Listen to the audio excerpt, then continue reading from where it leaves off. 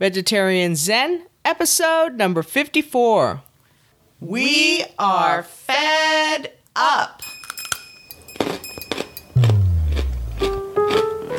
Welcome to Vegetarian Zen, a peaceful place for vegetarians, vegans, and the veg curious to share tips for living a healthy lifestyle. Now sit back, relax, and prepare to get your veg on.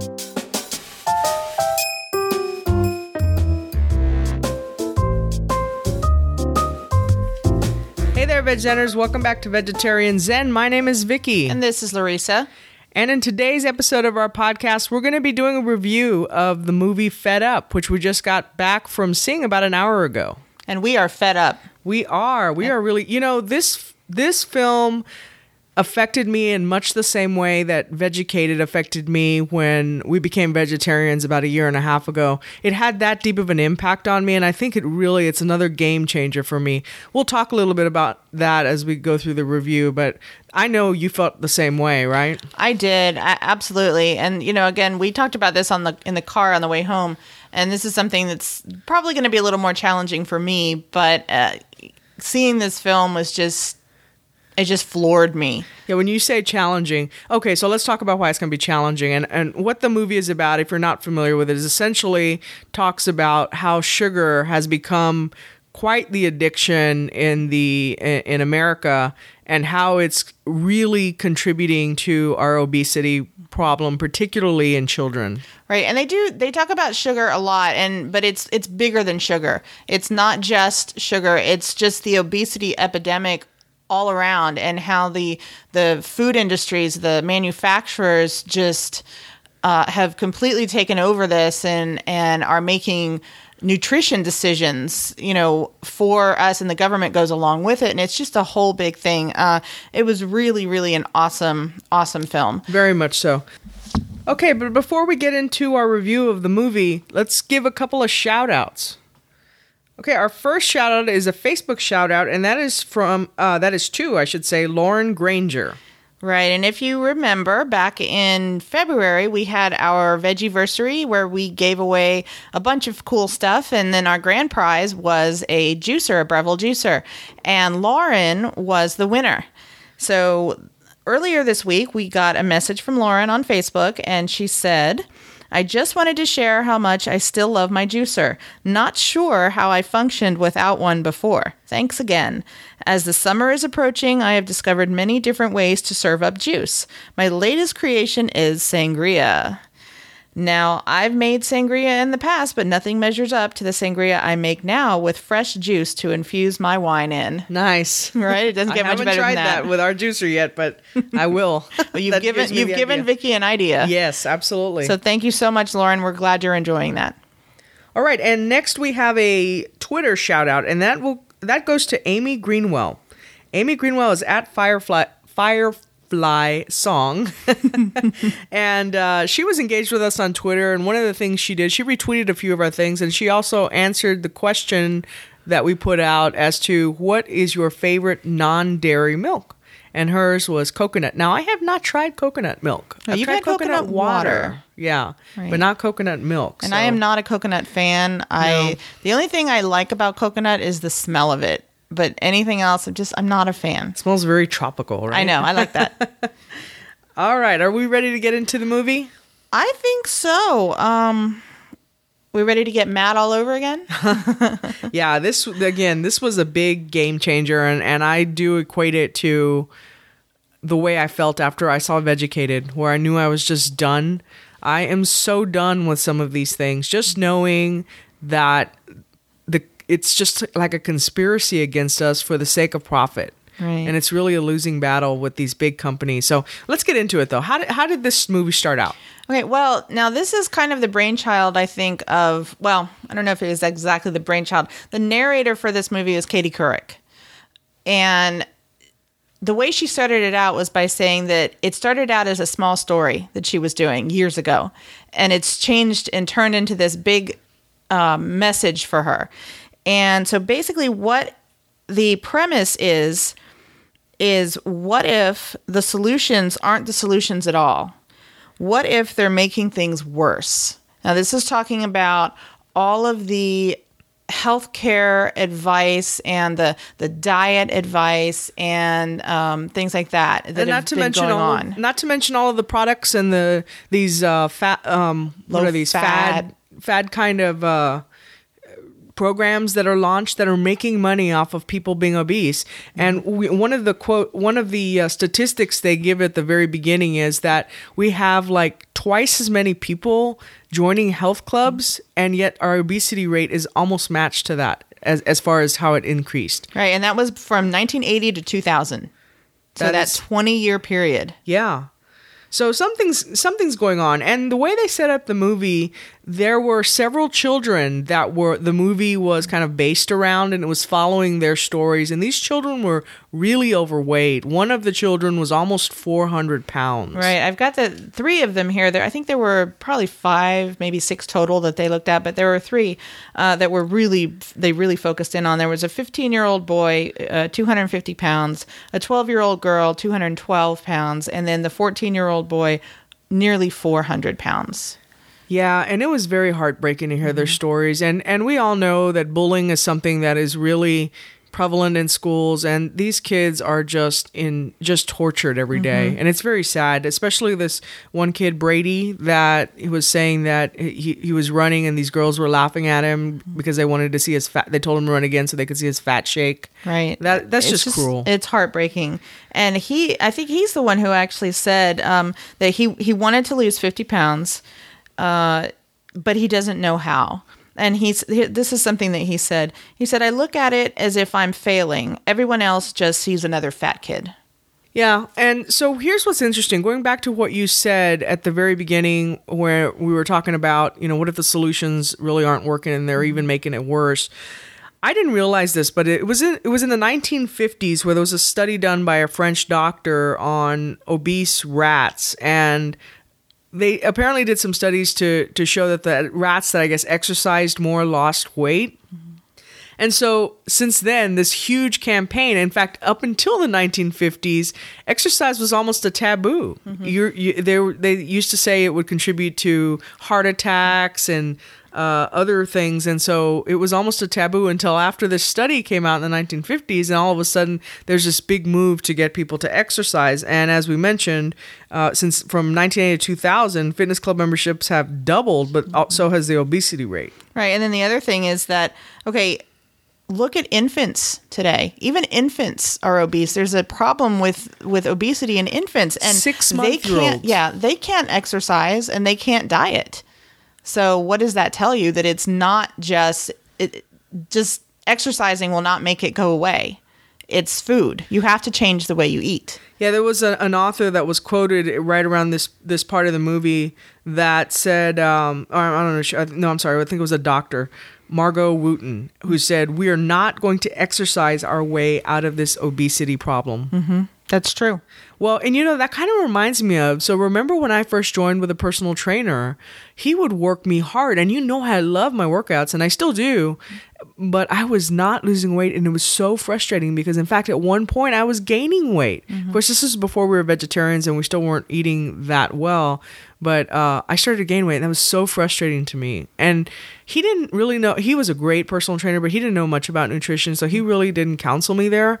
So that I can feel, when these kids were talking, there was just a lot of pain there. And it's so sad to me to think that at such a young age, they're facing these types of problems. Exactly. And, the thing is that if they keep going at that rate, they're not going to make it to our age. Yeah. And that's one of the statistics that they said, and this was towards the end of the film, actually. They said that, this is let me see if I can find it in my notes here. Yeah, no, I think what it was is this is the first generation who is not expected to live longer than their parents. Their life expectancy is actually shorter. Shorter, right. And that's the first generation in our country's history that's actually been the case, which is just frightening. It is. And then the other thing that they mentioned that kind of goes along with that is when these kids when this generation grows up and we need firefighters, we need police, we need, people to protect us, protect the country. And who's going to be able to do that? Because these kids aren't going to be in shape and able to do that work.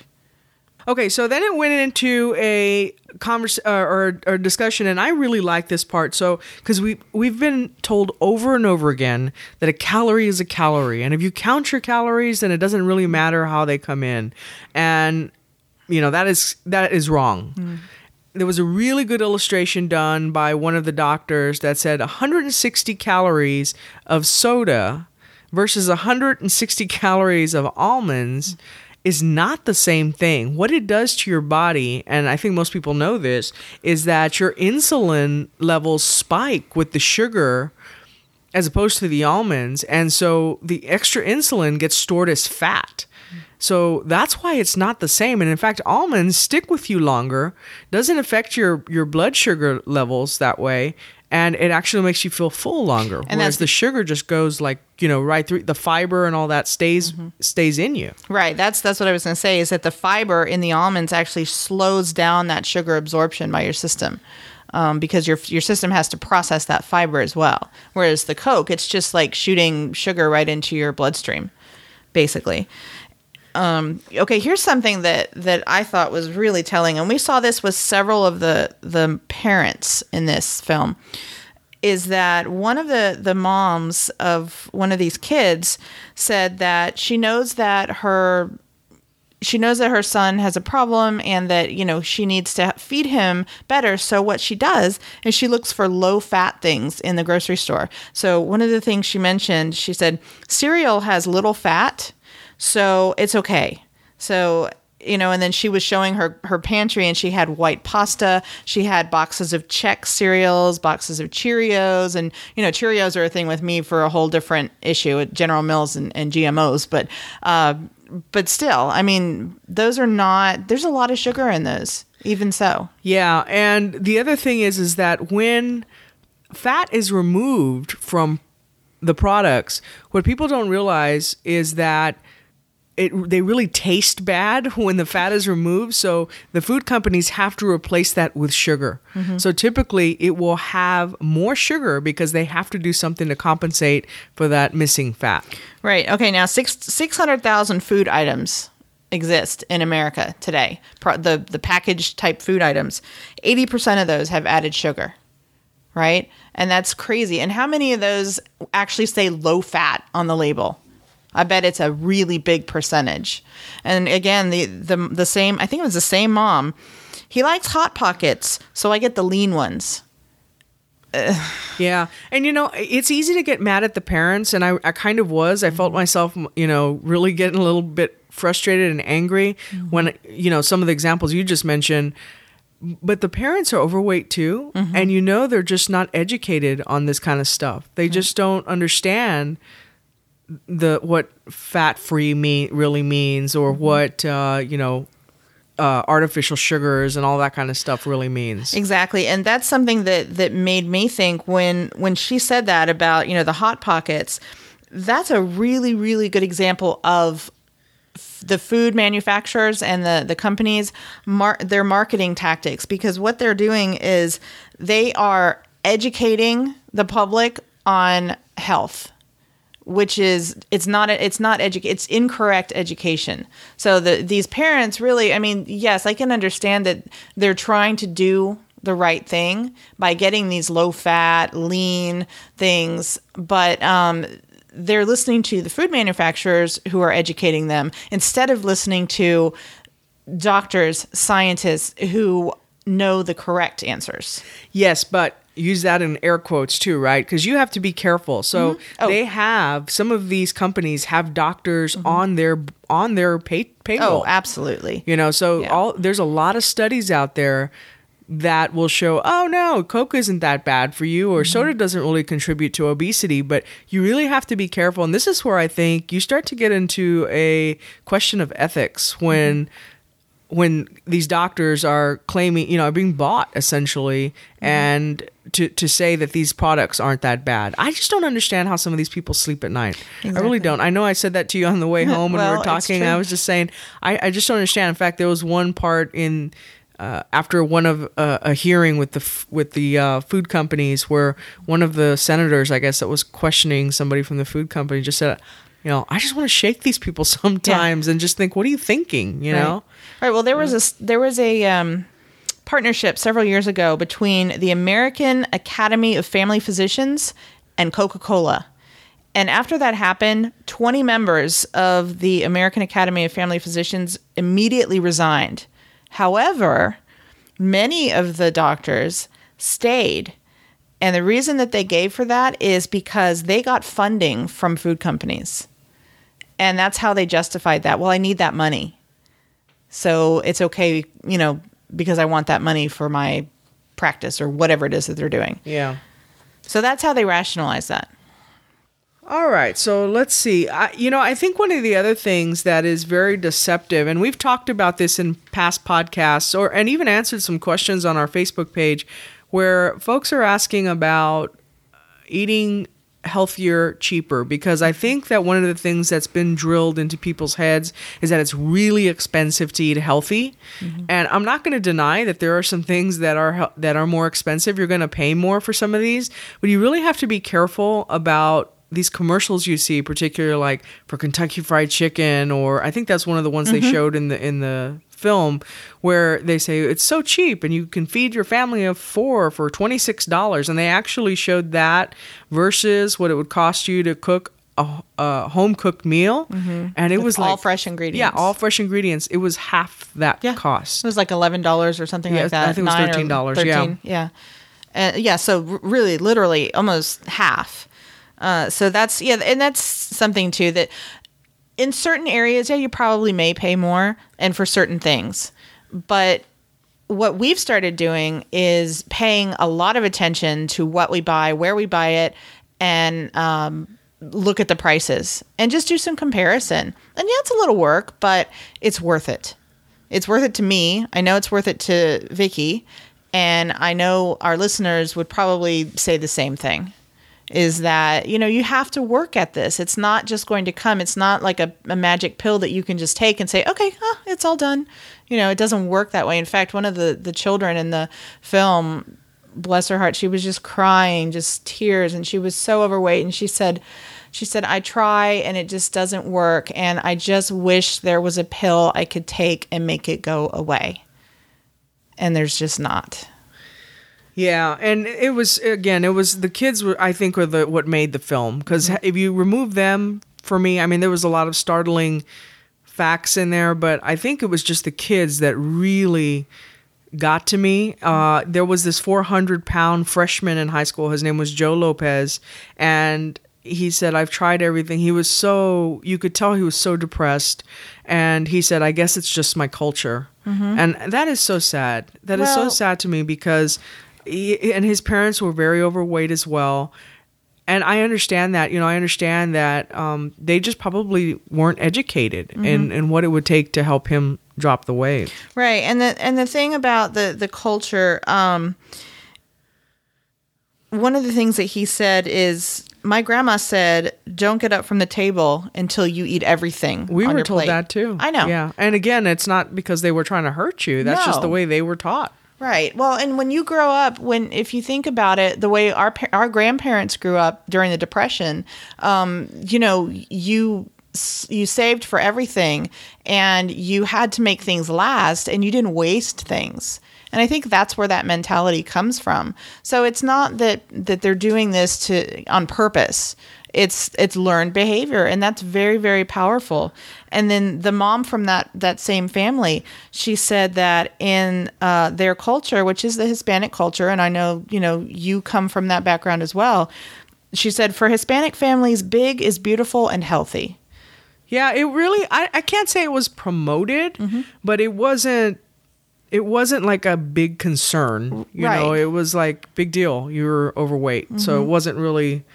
It really wasn't looked at upon, and I don't, it wasn't looked at as like a critical health issue. Exactly, and that, and that was when we were growing up. It was different too. There were different things we didn't have. I mean, there were processed foods, of course, but there wasn't as much of it in the schools as there is today, and that's a thing that they focus on big time, is the schools. And then one important thing that the dad in that family said as well is, he said, you'll say that I'm putting him in harm's way, by not helping him or by not, eating healthy at home. He said, but he sneaks food. He gets it at friends' houses. He gets it at school. And he said, we as parents don't have any control. And I can understand that, yes, you can't follow your children around or chain them in a bedroom, but I have to disagree with that a little bit and say it's not that you don't have any control. I know. I agree with that. And what I felt so bad about, you remember Brady, one of the kids, what he said was, it's like an alcoholic having alcohol in the house. You can't do it. It's going to be too tough for an alcoholic to pass up a drink if there's alcohol in the house. And the parents really have to keep that stuff away from their kids. Yes, you can't watch them all the time, but you're absolutely right. There is some personal responsibility. You can't just say, because I can't follow them around all the time, they might as well eat cake here. I mean, right. No, it's like you might as well just have cocaine on the table because they could get it out there. I mean, that doesn't make any sense. And speaking of cocaine, so this was also very, very interesting. There was a study done. Of course, I would not approve of tests on animals. But I know that made me sick. When it did make me sick. But there was these rats that were addicted to cocaine, and they were given the option between sugar water or cocaine, and 40 out of 43 of the rats chose the sugar water. And they just switched addictions basically. Exactly. And sugar has been found to be 8 times more addictive than cocaine. And I totally believe it. Because, this is an area of full transparency that you and I have struggled with. And it kind of got a little worse there. We'll go up and down a little bit with that. And I've noticed that when we have it, it's one of those things where then we really start to have it. And then when we just stop, it's not such a bad thing. But this is one area that we continue to struggle with. And I do more than you. I'll be the first to admit that. Well, but like I said, I think this one really, this movie really made me think about things in a lot. It was very perspective changing. Yeah, me too. And we'll talk about why in a minute, because there's another reason besides just seeing what it's doing to these children. But we'll talk about that in a minute. We talked about it in the car on the way home.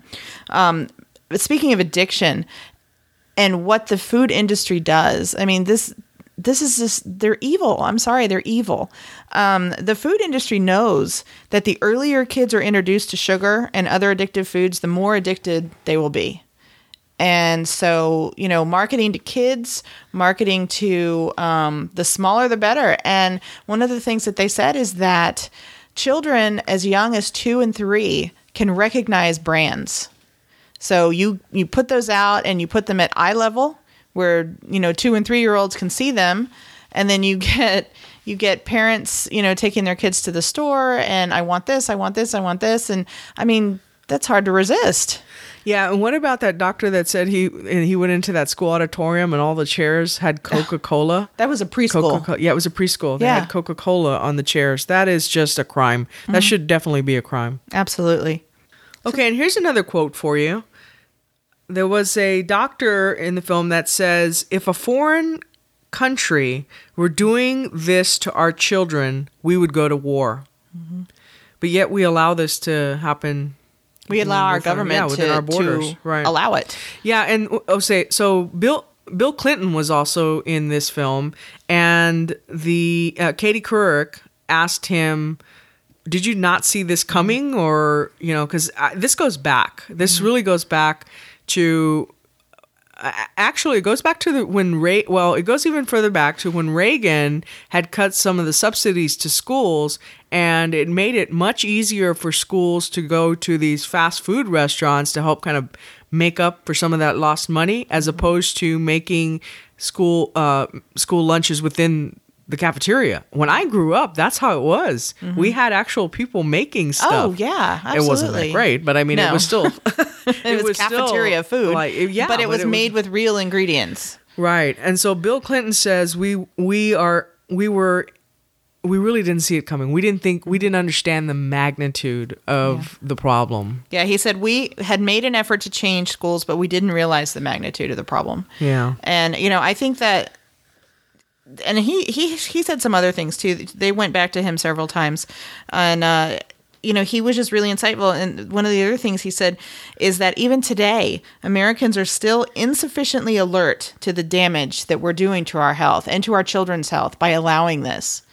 Yeah, and here's the other thing. So the extent that the lobbyists and how ingrained they are and how they're able to, whenever the government seems to try to do something, that they lobby hard enough to kind of water it down. Mm-hmm. So, for example, there was something that was introduced. I guess it was a bill that was TRS 916 that was outlined the acceptable doses of sugar, which was, I think they said 10% of the calories. That was the World Health Organization. Yeah, okay, it was you're right. Yeah, 10%. Yeah, it was 10%. But of course, then once the lobbyists get in there, they actually had them change that to 25% or something like that. I know it was double. Right, 25%. And what happened was the U.S. actually got in there and said to the UN that the World Health Organization is the kind of the food. They're responsible for global health standards, setting global health standards within the UN. So what happened was U.S. officials went and saw that report and said, okay, either you change this or we are not going to contribute our share of money to the UN. Yeah, so they kind of they extorted him. Yeah, they extorted extortion, him for that. Exactly. And here's the other thing. So even just to give you a more recent example is with the Obama administration. So Michelle Obama, you might recall when he first took office, was really big on the attacking childhood obesity and was very firm with the corporations right off the bat. I mean, she said, you have a part in this as well. And so they said, sure, we'll help out. And what they did essentially was they kind of maneuvered this whole campaign to be more about exercise than it was about their actual food. Yeah, our food's not the problem. It's that kids aren't exercising. And they vowed to make some changes to their products and stuff, but they just kind of danced around some of that stuff. Yeah, what they agreed to, they formed a healthy weight they made a healthy weight commitment is what this was called.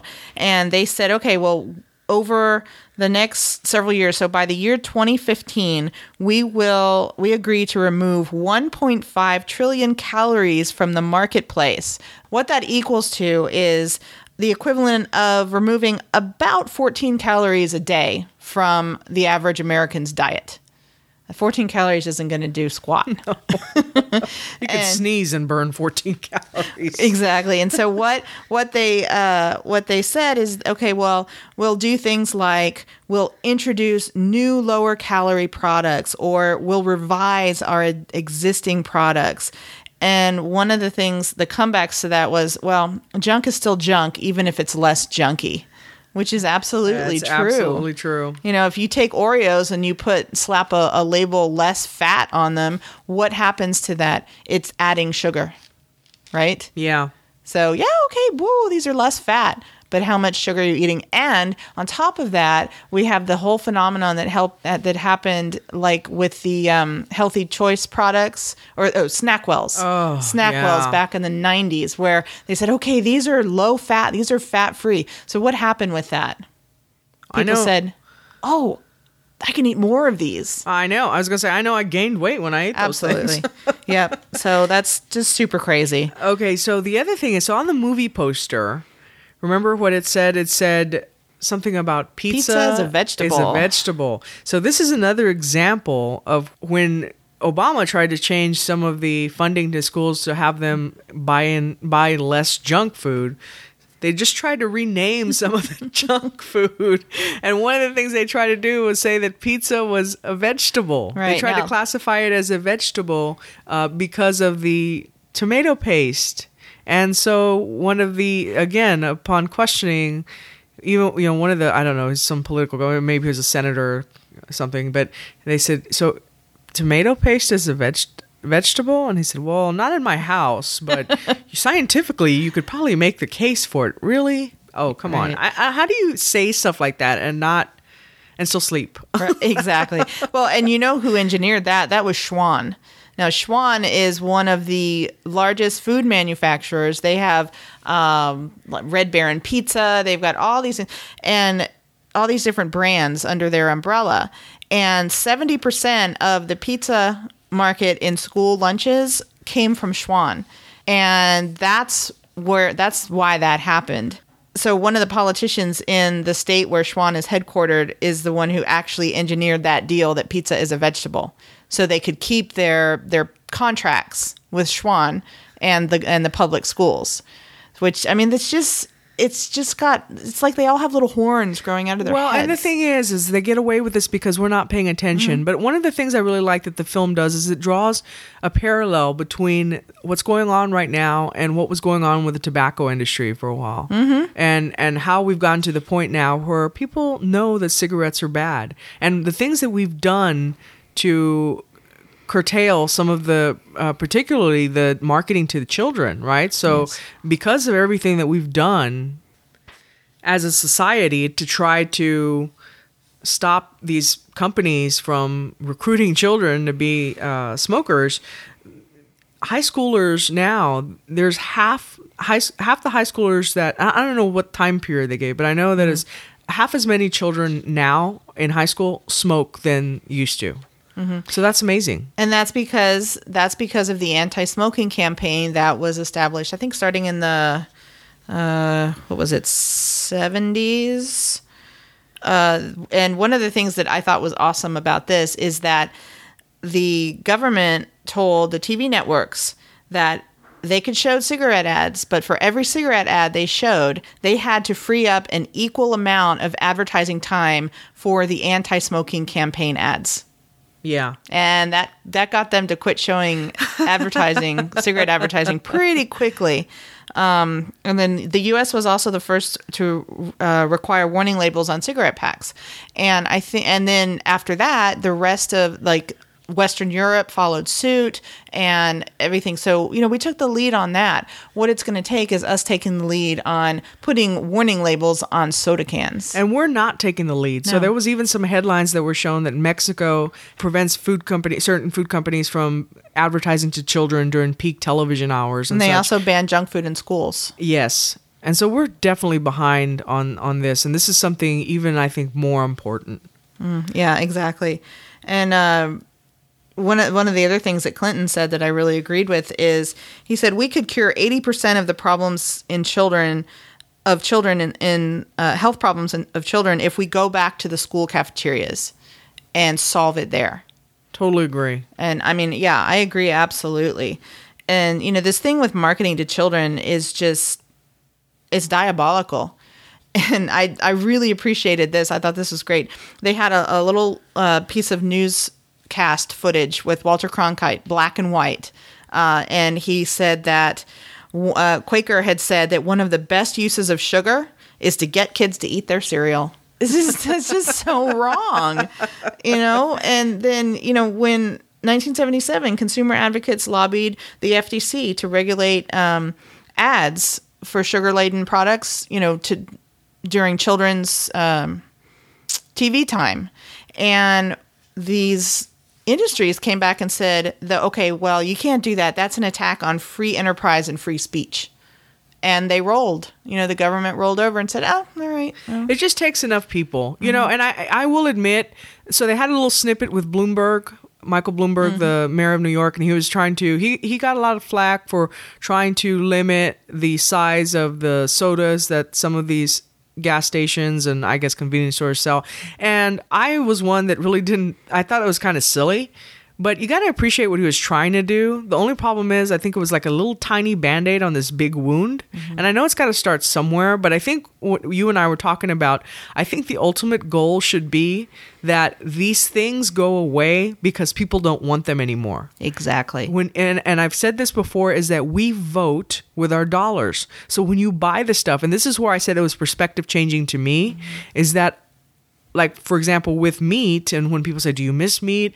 I don't see meat the same way I saw meat in the past, because now because I love animals so much, I see animals suffering or animals who suffered.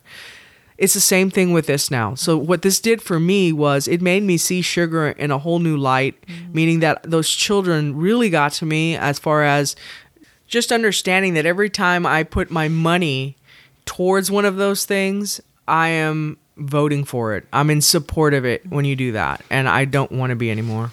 Right, and that's what I was talking about earlier, that we have another agenda, not just, to stop eating sugar or stop eating these things for our health. And that's exactly right. That's something that is motivating for me too, because it just makes me mad. And I'm one who's always been able fairly easily to jump on boycotting something, because like with the GMOs, with General Mills products, I used to love Cheerios. I don't eat Cheerios anymore. I don't eat any General Mills products. There are a lot of products like that. Nestle, I don't eat any Nestle products anymore for the same reason. And so it's easier for me sometimes to do it out of anger. Yeah. And say, I'm not going to give you my money. I'm not going to patronize that because of what you're doing. So that may be the angle that I need to do this. And as we've talked about before, you just have to have a big enough why. Mm-hmm.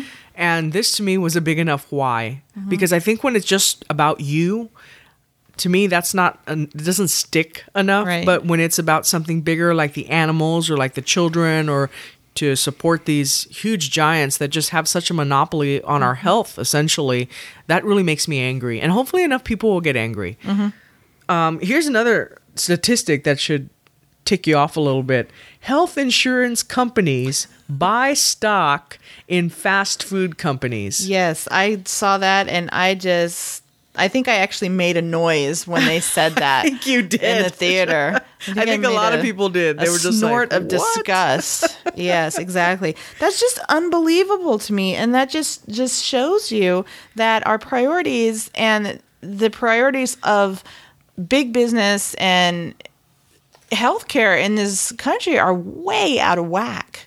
I mean, that's just messed up. Yeah, and again, I think people will cry that you're messing with capitalism and, things like that. But remember who's crying too, by the way. It's the people that are profiting from this.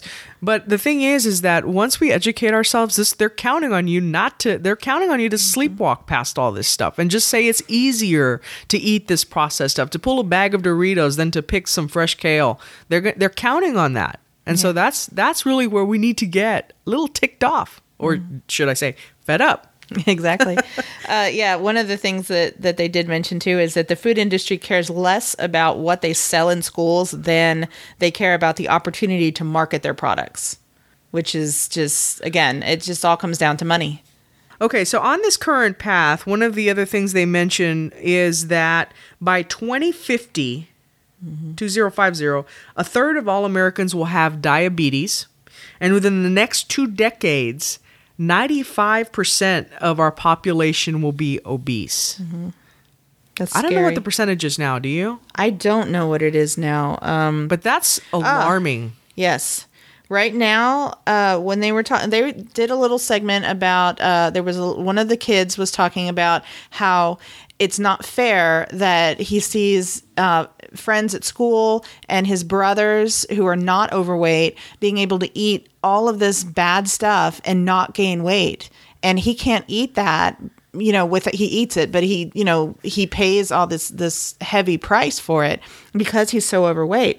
And one of the things that they said, they were talking about how skinny is not necessarily healthy. And they mentioned TOFI, T-O-F-I, thin on the outside, fat on the inside. And they were saying that 30% of Americans are obese right now. 40% of thin people have the metabolic functioning of obese people, meaning they've got this metabolic syndrome, which is like prediabetes, all the problems associated with that. So put those together, that's 70% of the population. Yeah, and I think what Dr. Mark Hyman said in the film is that when you look in, you're scanning the inside of the body, it's no different between a person who's TOFI and a person who's obese. Mm-hmm. All right, any parting comments, anything else that we want to talk about? Well, let's see. One of the things that they did say towards the end, when they were talking about this, how, the companies were working against us, even the healthcare companies, a couple of things that they said are the deck is stacked against being healthy. Eating healthy is like swimming upstream. I thought that was really telling. And that's just so true. And that just made me think, like we were talking about, that we need to make it easier for parents to feed their kids healthy foods and to educate them. And I think, like we said, and we've been saying, is that education is the key. Yes. And I think it's important to educate children, of course, but you need to educate the parents, because the children have no decision-making ability until they get older. And then once they get older, it's too late. Yeah, and again, it was easy to get mad at the parents until they started really talking and you started seeing what they were doing, and they just didn't know. You know, they were sad for their kids, and that they would have done anything to try to help them, but they just didn't know. Yes. All right, did we talk about this too, that 80% of public schools have a deal with either Coke or Pepsi? No, we didn't talk about that. But how crazy is that? Disgusting. So that has to stop. It has to stop. And so it can stop by, at the end of the movie, they talk about taking the Fed Up Challenge, which Larissa and I are going to do when I get back from California later this week. We're going to start. So she's going to prep our house for that and come up with some yummy recipes for us to try out. But we are going on a sugar detox because we need it. Okay, now keep in mind, though, that we're recording ahead because we'll be on vacation. So by the time you listen to this will have actually happened. And so next episode, we can probably, or the next couple episodes, we can report on how we did. Because we're actually recording into the future now. So, and I don't anticipate this is going to be pretty. No, it's not going to be pretty. But I'll tell you what, it's necessary, and I'm all for it. Absolutely. But it's like I told you in the car on the way home, it's going to be hard. Considering sugar is 8 times more addictive than cocaine, I know we're probably going to have some withdrawals, but I know we'll keep each other straight. And we'll still be talking about it on the Facebook page real time. So hopefully we'll get some support from folks out there also. Right. So can we take just a minute and go over the rules of this, not the rules, but the guidelines, whatever you want to call it. Yeah. For the Fed Up Challenge. And you can learn more about this on their website too. fedupmovie.com. Yes. Okay. So no sugar for 10 days. So that's a good sugar detox right there. Okay. Avoid processed foods. Well, that's, considering that 80% of processed foods contain added sugar, it's kind of a no-brainer, right? You kind of have to do that. Don't eat ingredients you don't recognize. And we've talked about this before. We're pretty good about that. I'm getting better. Yes. Okay. If you have kids, avoid kids menus because they're just loaded with sugar. They're loaded with, stuff to make picky kids eat. And then another thing, if you have kids, tell the principals of your schools, of your kids' schools, to put kids' health above big industry. That's one of the most important things. And then also call your government, email your government. Don't let it go. Yeah, this is definitely David and Goliath, guys, but this is so worth it. So do what you need to do to get this done because there are literally lives at stake. Exactly, that's true. All right, so as per our usual schedule, let's do the quote of the week. And this is a quote from the movie, and I regret to say that I didn't catch who said this. I was writing so fast and so furiously. I managed to get the quote, but I didn't see the person. But it's still a great quote. It says, disease doesn't happen with one meal, but it happens with 1,000. And I mean, that's just so true. It doesn't get much truer than that. And with that in mind, I just thought of one more, kind of on the fly here, that I'll share because it's related. And what that one was, this was right at the end, and it's not an easy transition to real food, but it starts locally as your fork. Sweet. Yeah. So true. So that's something that we'll be doing. We'll be starting locally with the forks in our silverware drawer coming up. All right, moving into our recipe of the week. Larissa? Okay, this was inspired by a friend of ours, Travis, at Parker Creek Ranch, and his wife is a friend of mine, Mandy, from when I worked at Audubon, and they have a poultry farm, but they also do some plants, herbs, and such. And we went to the market today. They sell at the local markets. We went to the Pearl Farmers Market this morning, stopped by and visited with Travis, and he had this herb that we'd never seen before. And so we commented on it. So he gave us a package to try, which was very sweet of him. So the herb is Mexican mint marigold. And I'd never heard of it. Me neither. And it's supposed to be Texas tarragon. Texas tarragon, yeah. He gave us an information sheet on it. So basically what it is, it says Mexican mint marigold, also known as Texas tarragon, since it's better suited to a long, hot summer, yet it has the anise flavor. And I read online that it was originally called in Mexico cloud plant. How cool is that? Cloud plant. It smells so good. It smells like cinnamon. It does smell like cinnamon to both of us. And it doesn't say anything like that in the literature. It says it smells like anise or, which is more like a licorice smell. But to me, it smells just like cinnamon. Yeah. And so one of the things, there were several recipes that came on this little info sheet that he gave us. And we're going to do Mexican mint marigold cookies. And then we thought, well, since we're detoxing off of sugar, that might not be the best thing to promote. Not a great idea, yeah. I mean, they look great. We'll probably try them at some point later on. So I think what we decided to do is to steep the marigold and do a tea and just see how it is. And I mean, it sounds really good. It says it's supposed to have a sweet anise flavor. So we'll see how that is and then just put that out there. So it's nothing fancy, just something that if we'll try it and if it's good, then we can recommend it to you. I love tea too. Right. So. Tea for two? Two for tea? All right, shut up, Larissa. Okay, well, I think that does it for our show for today. Great. If you found value in this podcast, we would appreciate you heading out to iTunes and leaving us a 5-star rating. We read those online. We also read our Facebook comments and give shout outs to our Facebook engagers and also our Twitter engagers. So there's a lot of ways to interact with us. Also on Pinterest, we have quite a few boards out there with some resources for you. So head out there as well. Right. And I just want to say one more thing if I can before we close. Sure. It's our show. You can say whatever you want. Oh, wow. That's like a rush, isn't it? No, I just wanted to send a big thank you out to our listeners and our Facebook followers and everybody who's so engaged with us. We've seen so much support over the last almost year now that we've been doing this podcast, and the community that we've developed, it just blows me away.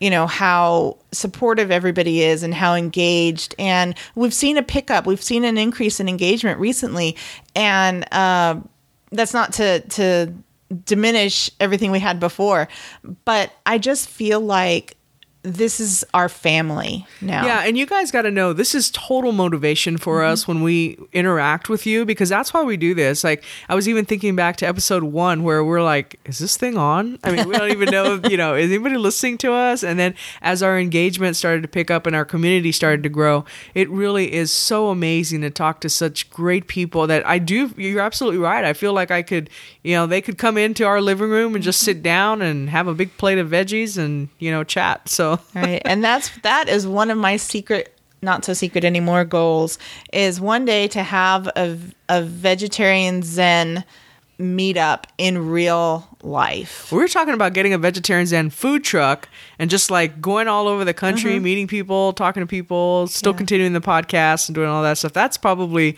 the top of my dream list right now, top of my bucket list maybe to do that. Would be awesome. Educate people, right, on some of the stuff we talked about today. So yeah, that would be the ultimate dream. So anyway, I just wanted to throw that in. We love you guys. Thank you so much for all your support, and we really look forward to bringing more and more to you as we go forward. And don't hesitate to tell us. We don't, we love to hear what you want to hear. So definitely let us know that as well. Right. This is all for you.